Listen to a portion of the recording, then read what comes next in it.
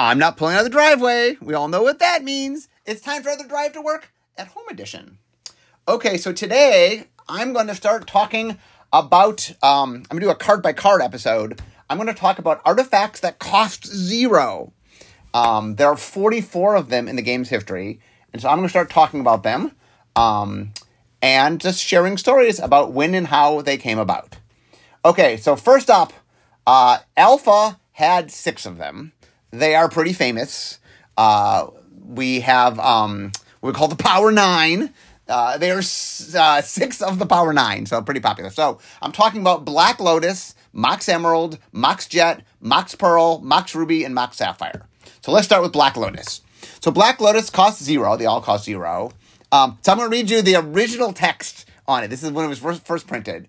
It says, add 3 mana of any single color of your choice to your mana pool, then is discarded. Tapping this artifact can be played as an interrupt, and it's a mono artifact.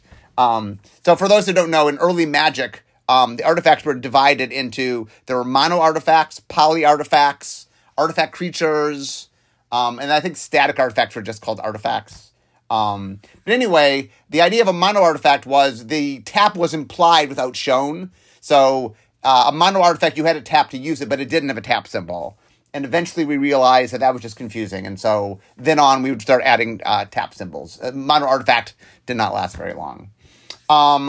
Okay, so Black Lotus is pretty famous as being sort of the pinnacle of, I don't know if it's actually the most powerful Magic card. There's fun discussions to be had about what's the most powerful Magic card. But Black Lotus definitely sort of has a special, of all the cards. Like if you could own one card of Magic, the one that's, the most exciting to own and show people is a Black Lotus. So that's pretty cool.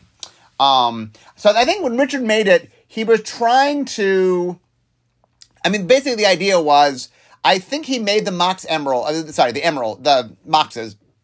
I think he made the Moxes as a neat way to sort of be off balance from a land. Obviously, he understood they were more powerful from the land. He made them rarer. But the idea, I think, of the Moxes were, okay, here's a way to sort of get ahead a little bit on mana. They cost 0. Now, once again, I should stress, the way Richard built the set when he built Alpha was he assumed that people would consume what they normally consume when they buy a game. So somebody would spend, $20, $30 on the game, on cards, and then they'd have this small card pool. So the idea was, maybe you have a Mox, maybe 2 at most, but you're not going to have a lot of them. And the idea was, in small number, they're kind of nice. They give you a little bit of boost. So in the world that Richard envisioned, where no one person really had more than 1 or 2 of them, it occasionally it helped games a little bit. But the world in which decks were nothing but Moxes, that would just be on the scope of what, it's hard to design a game and assume it's going to act not like normal games. Magic didn't, but you can't design the game assuming that, you can't design it to be a phenomenon. Phenomenons happen very infrequently. So he just made it to be a game. And so the idea was, I think the Moxes were made as just clean and simple ways to sort of get a little bit ahead. Richard thought it was, they were fun cards that help you jump a little bit, only 1 mana. And because they were permanent, I think he liked the idea of, okay, well, I have these that are permanent. I'll have one that's a one-shot. And my best guess is, because of the boons, I think Richard liked the idea of sort of 3s. I think that was sort of on his brain. The Black Lotus isn't a boon. The boon is, there's 5 spells in Alpha. Healing Salve, Ancestral Recall, Dark Ritual, Lightning Bolt, and Giant Growth, that for 1 mana give you 3 of something. It's not a boon. This costs 0, not 1. But I just think the idea, he liked 3. And so the idea is, you can get 1 permanently or 3 as a one-shot. It turns out that getting 3 as a one-shot is insanely powerful. But it was a fun card. And like I said, I think Richard was much more comfortable with a higher variance and power level because of the nature of how he thought it would be played. That no one person was going to have more than 1 Black Lotus, and most people wouldn't have a Black Lotus, so it'd be a special thing.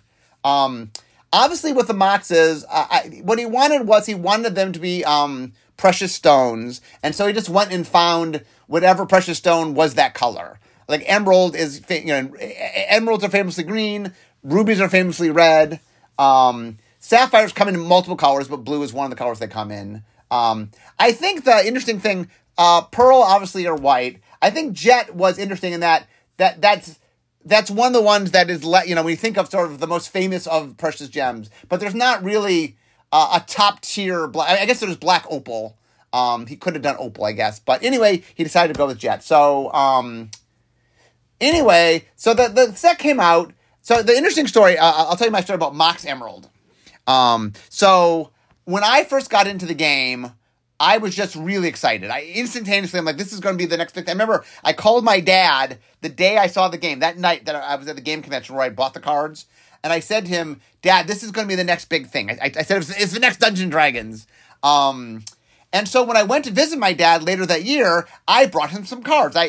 When beta came out, because I was trying to find people to play with, I bought 2 boxes of beta starters and 2 boxes of beta boosters so that I could try to get my friends involved. 'Cause I was trying to find people to play.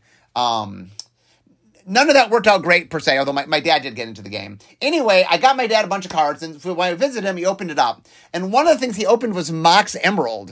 And I didn't, at the time, think it was a good card. I just didn't own it yet. And I was intrigued by it because I didn't own it. And so I traded him, I had 2 Fungasaurs. And I swear, I thought the trade of a Fungasaur for Emerald was to my dad's advantage because I thought Fungasaur was so awesome that I thought I was giving him a really good card. In retrospect, my dad and I joke about it, but it was one of my crazier trades. I didn't really understand. At the time, I was really intrigued by this seems like a forest. Why is it not just a forest? And I was missing the whole, you can only play 1 forest a turn, but you could play Mox Emerald in addition to your 4. I didn't quite get that right off the bat. But anyway, so early on in Magic started out of the gate saying 0-cost artifacts are a thing. Obviously, colored cards, at least at the beginning, couldn't cost 0. We would later make technology and things that allow us to do that. But there were no colored artifacts. There were no colored spells that cost 0 early in the game's life. That would happen later. And I'm only talking artifacts in this podcast. So I think all my artifacts are actually colorless. I don't think I have any colored. No, there are no colored artifacts that cost 0. Okay, next up, we get to Ornithopter. So this is an Antiquities. So Antiquities, the East Coast playtesters made it. Skephalias, Jim Lynn, Dave Petty, Chris Page. And I think they were trying to make some real, like an Ornithopter is something that was designed back in the days that was kind of like a flying machine. I don't know, like Leonardo da Vinci, maybe. I don't know who actually invented the Ornithopter, but it's something that's invented the idea of a simple artifact that can give flight. I don't know if anyone's actually designed an Ornithopter that actually works. Maybe they have. I don't know. So anyway, they designed this card, and the idea they're fascinated by is, can we make an artifact creature that costs 0? And so they ended up making, it's a 0/2 creature with flying. And so the idea is, in a vacuum, by itself, it can't do anything, right? It's got 0 power. But if you enhance it in any way, if you do anything to pump it up, okay, you get the flying and the 0/2 part for free. I mean, it costs a card, but it doesn't cost any mana. And they were very excited by that. So the funny story about Ornithopter is Richard had a meeting with somebody to talk about making another trading card game.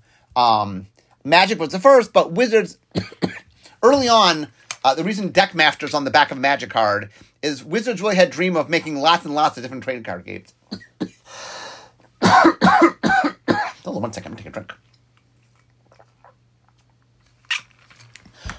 And so Richard was meeting with somebody, some other company that we were trying to license a thing to.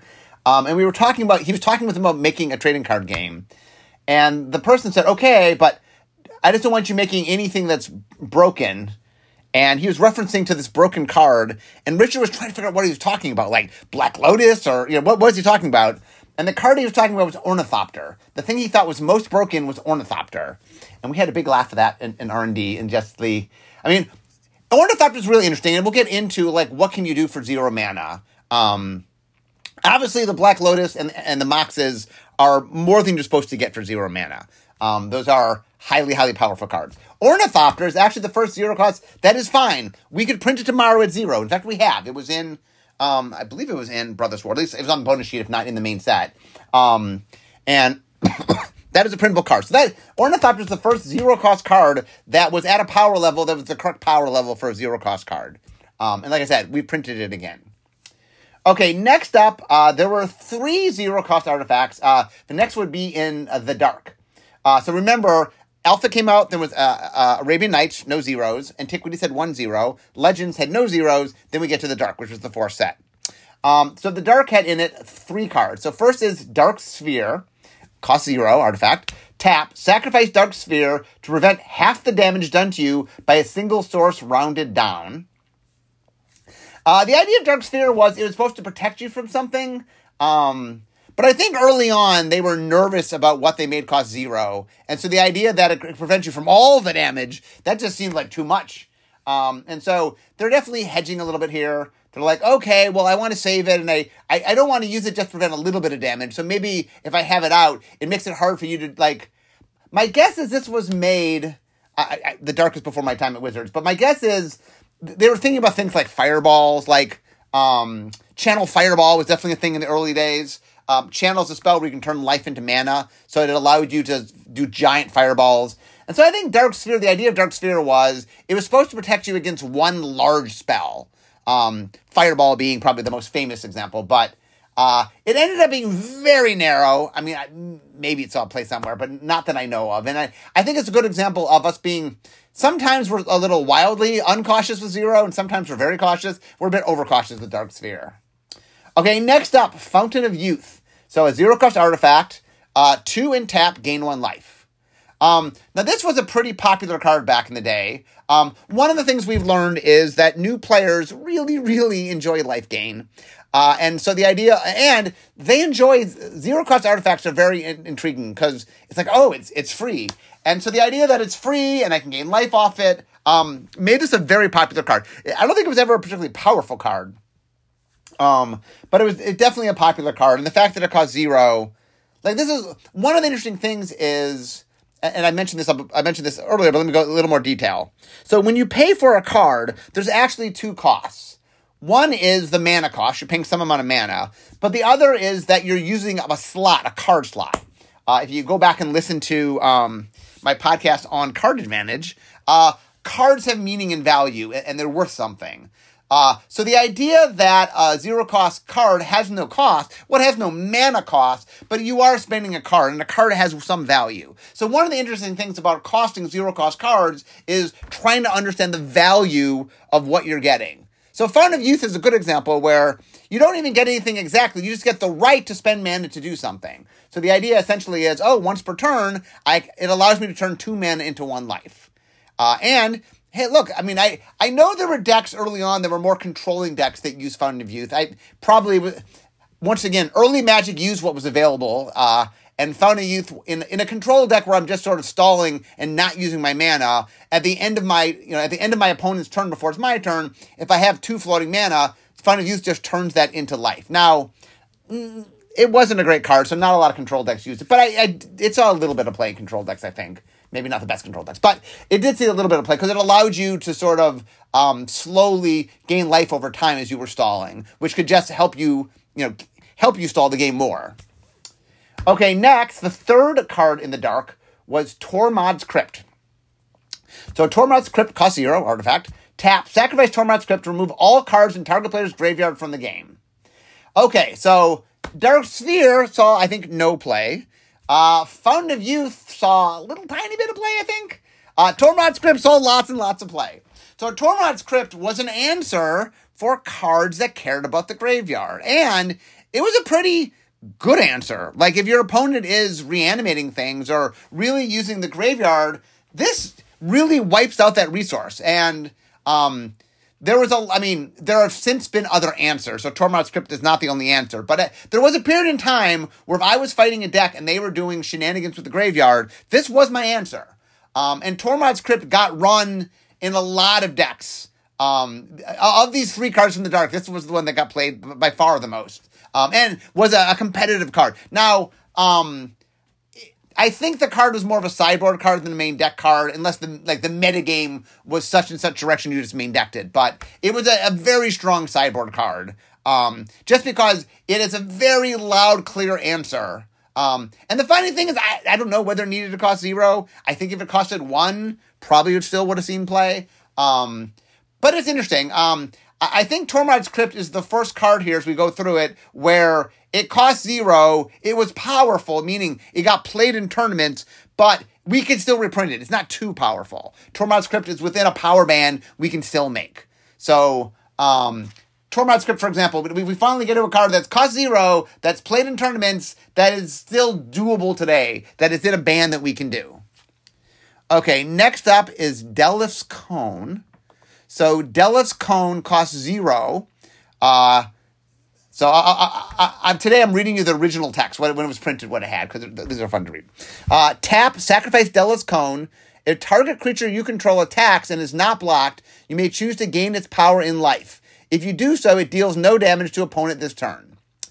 So the idea of Delif's Cone, it's a one-shot, it's sort of, instead of doing damage, you gain life. Now, it only works on creatures.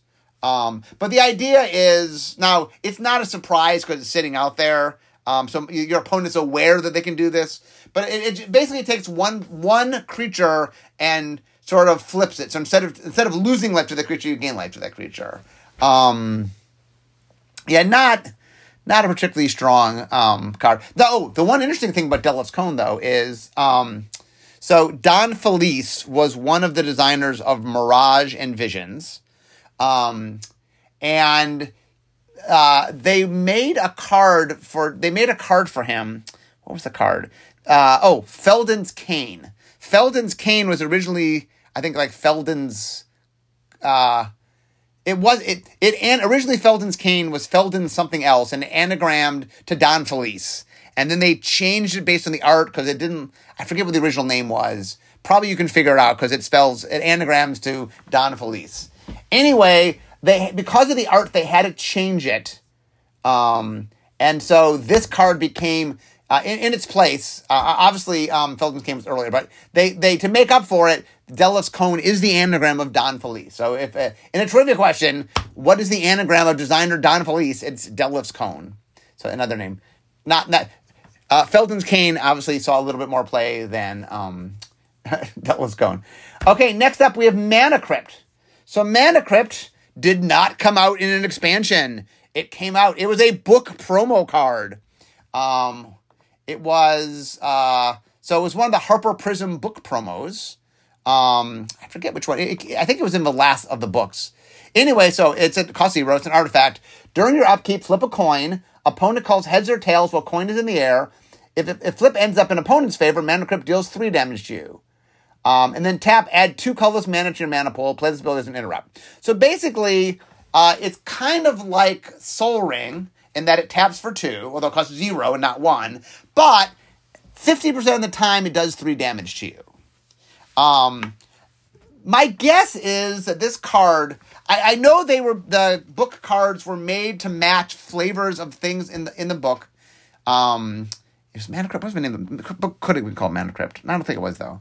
Anyway, in the book, there was a thing called the Mana Crypt. They were trying to match it. So I think the idea they had is, it's like Soul Ring, but you could take damage. So, Soul Ring, you spend 1 mana, but you're never taking damage. Mana Crypt costs 0, so you're saving 1 mana. Oh, but, you'll average, some amount of damage during the course of it. What they didn't take into account is the difference between 0 and 1 is quite powerful in the game of Magic. Mana Crypt is the next broken card we're talking about, and by far the best of the book cards. I don't know if any of the book cards saw, if they did, they saw a teeny tiny bit of play, but Mana Crypt saw lots and lots of play. Mana Crypt it's a very powerful card, and it's a good lesson about the differential between 0 and 1, that taking an average of 1.5 damage per turn, it's still better than paying 1. So let that sink in. That a card, let's assume the card just said you took 1.5 damage every turn, assuming half damage is a thing. That taking 1.5 damage every turn for 0 is a more powerful card. Well, is it more powerful? Soul Ring's really powerful. I'm not sure it's more powerful. Let's just say it's as powerful. And Mana Crypt saw lots of play. I mean, I guess Soul Ring saw lots and lots of play. So maybe I'm incorrect that it's more powerful, but is it at least as powerful? that Mana Crypt was, that it wasn't weaker. So anyway, Mana Crypt still had lots and lots to play. It might be the most powerful, let me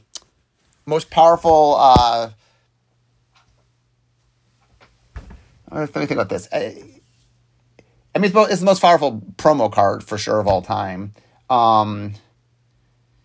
It might be the most powerful card used in coin flipping. That's what I was going to say. It might be one of the powerful cards used in coin flipping. Okay. Next up, Jeweled Amulet. So Jeweled Amulet. Ice Age had three cards in it. Jeweled Amulet. It's one tap. Put a charge counter on Jeweled Amulet. Note what type of mana was used to pay this activation cost. Use this ability only if there are no charge counters on Jeweled Amulet.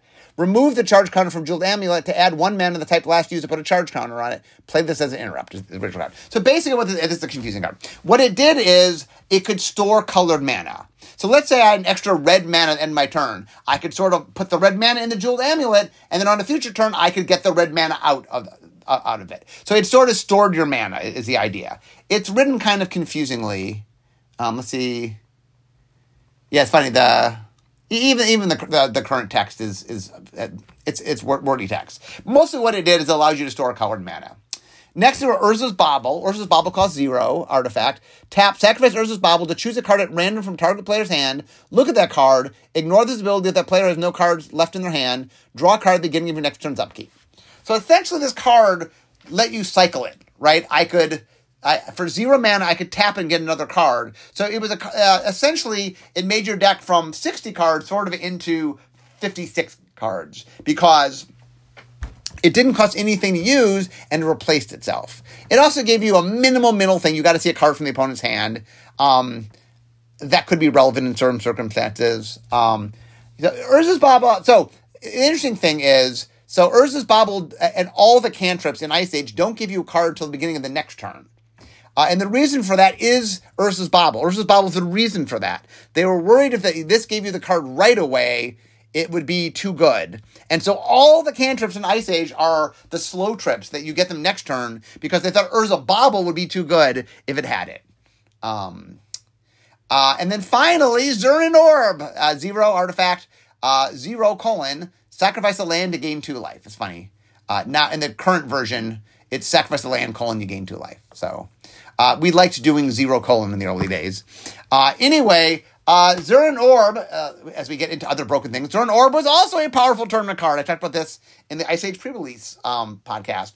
Zurin Orb got banned in formats and restricted in formats, I think. And anyway, it's a very powerful card. Fountain of Youth turns 2 mana into 1 life. Zurin Orb turns a land into 2 life. But it doesn't, you can just sack it anytime you want. You can sack as many lands as you want. So it was involved in a lot of things. It's a very powerful card. And it is definitely another one of the, let's see, how many broken 0-cost cards. So we're up to 7, 8. Yeah, there were 6 in Alpha. There's Mana Crypt, there's Zurin Orb. So we're up to 8. So if you don't balance a 0-cost card, it definitely can cause problems. And apparently, by the way, getting mana out of a 0-cost card is usually quite good. Okay, next, Gusta's Scepter. Gusta's Scepter costs 0. It's an artifact. If Gusta's Scepter leaves play or you lose control of it, put all cards under Gusta's Scepter into your graveyard. Tap, put any card from your hand face down under Gusta's Scepter. You may look at that card at any time. Tap, return any card under Gusta's Scepter to your hand. Okay, so this is famous, among other things, for being the first card I ever made that saw print. There are actually three. This is from Alliances. Alliances had 3 0-cost cards. I'll get to the other 2 in a second. There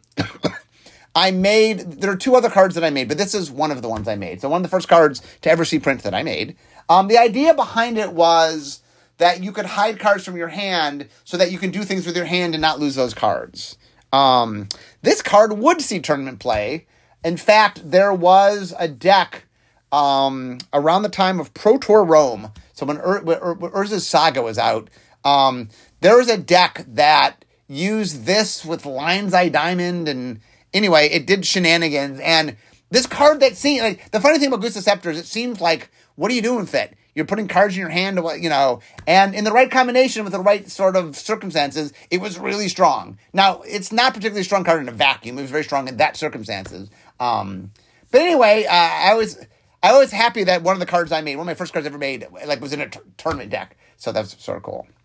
Next up, Lodestone Bauble. 0 cost artifact. 1 tap, sacrifice Lodestone Bauble to put up to 4 target basic lands from any player's graveyard on top of his or her library in any order. That player draws a card at the beginning of their next turn. So the idea here is it allows you to get back your land. It works with like Zern Orbos, or Zern Orbos in a different set. It allows you that if you sacrifice your land for something to get them back. It wasn't particularly strong. And I know that in Ice Age, there were some things that sacked land. There might have been a few that sacked snow-covered land, because that was a Ice Age Alliance thing. Anyway, not super memorable card. Next, Shield Sphere. 0 cost, 0/6. Counts as a wall. If Shield Sphere is assigned as a blocker, put a -0/-1 counter on it. So the idea is it's a 0/6 wall, but every time it blocks, it shrinks, and so it can block 6 times. So Shield Sphere, so this is a good example of a card that I think, we wouldn't print it today, only because we don't really want to, we might reprint it today in the right set, but we wouldn't put it in a Premier set because we don't use -0/-1 counters anymore. But Shield Sphere is interesting in that there are definitely decks, like Fruity Pebbles was an old deck that would keep taking would keep casting the same card multiple times, doing damage with it. And so Fruity Pebbles really wanted a 0-drop creature. I think they used Ornithopter for some of the time. Shield Sphere got used for some of the time. So I know Shield Sphere has seen tournament play just because a 0-drop 0/6, when you're trying to be defensive and not offensive, is better than a 0-cost 0/2 flyer. Now, given you can only block so many times with it, but whatever. If you could block usually 6 times, it's doing its job. And a lot of the reason it got played was shenanigans with it being a 0-cost card. Okay, next up. Lion's Eye Diamond. This is from Mirage. So, Lion's Eye Diamond is a very interesting story. So, Charlie Catino made this card because he wanted to make a bad Lotus. So originally, Lion's Eye Diamond is 0, sacrifice Lion's Eye Diamond, discard your hand, add 3 mana of any one color to your mana pool, play this ability as a mana source. So originally it tapped for colorless, because Charlie liked making bad cards. And so he was trying to make a bad version of a Lotus. And in development, I said, look, if we're going to make a bad Lotus, it should at least be a Lotus. So I got them to change it to make it colored mana. So here's a good example of how powerful Black Lotus is. So we redid Black Lotus, except you had to discard your entire hand. So it's Black Lotus with the downside of discard your entire hand, and that card is still broken and still causes infinite problems in different formats. This card has been banned and restricted, and so Lion's Eye Diamond, we really made it as a card that we thought was going to, I think we thought it was just a bad card, haha, it's funny bad, and it ended up being a little better than bad, so it is funny. So Lion's Eye Diamond is a good example. If you ever want to know how powerful it is. Okay, next up from Visions is Phyrexian Walker, 0 mana, 0/3. So we had made a 0 mana, 0/2 flyer. We made a 0 mana, 0/6 that can block 6 times. So the next step was to try a 0/3. Phyrexian Walker, once again, 0 cost are creatures, Fruity Pebbles and stuff. I think Shield Sphere got used the most of these. Phyrexian Walker might see a little bit of play. But something about it, players seem very excited about 0 cost creatures. And so note that thus far, none of them have any power. Obviously, there's enough of these that I'm going to do a second podcast on them. And in the second podcast, we do get to one eventually that has power, but we haven't got there yet. So Phyrexian Walker was just another attempt to do a 0-cost creature. Okay, we're going to end today to hammer home the theme of how powerful Black Lotus is. I will talk about Lotus Petal. So I made Lotus Petal in Tempest. So Lotus Petal costs 0, tap sack, add 1 mana of any color to your mana pool, play this as a mana source. So it's a Black Lotus for 1 mana, not 3 mana, for 1 mana. For 1 mana. Broken, it's been banned and restricted. So even Lotus, when you take away 2 of the mana, just for 1 mana, is still quite good. This was clearly made, obviously, we called it Lotus Petal, so it's clearly made as we were trying. A lot of early Magic, we made what we call fixed cards, where it's like, oh, let's take this broken card and make a not broken version of it. And we would make it weaker, and then a lot of the time it was still too good. So take Black Lotus, give a third of its abilities, and still too good. Okay, guys, so it's clear to me as I look at I have a lot more cards to talk about, and so I'm going to have to do another section of this. So I hope you guys enjoyed part 1. It was a lot of fun to talk about cards. I love doing these card-by-card things. But anyway, guys, I'm now at my desk. So we all know what that means. This is the end of my drive to work. So instead of talking Magic, it's time for me to be making magic. I'll see you guys next time. Bye-bye.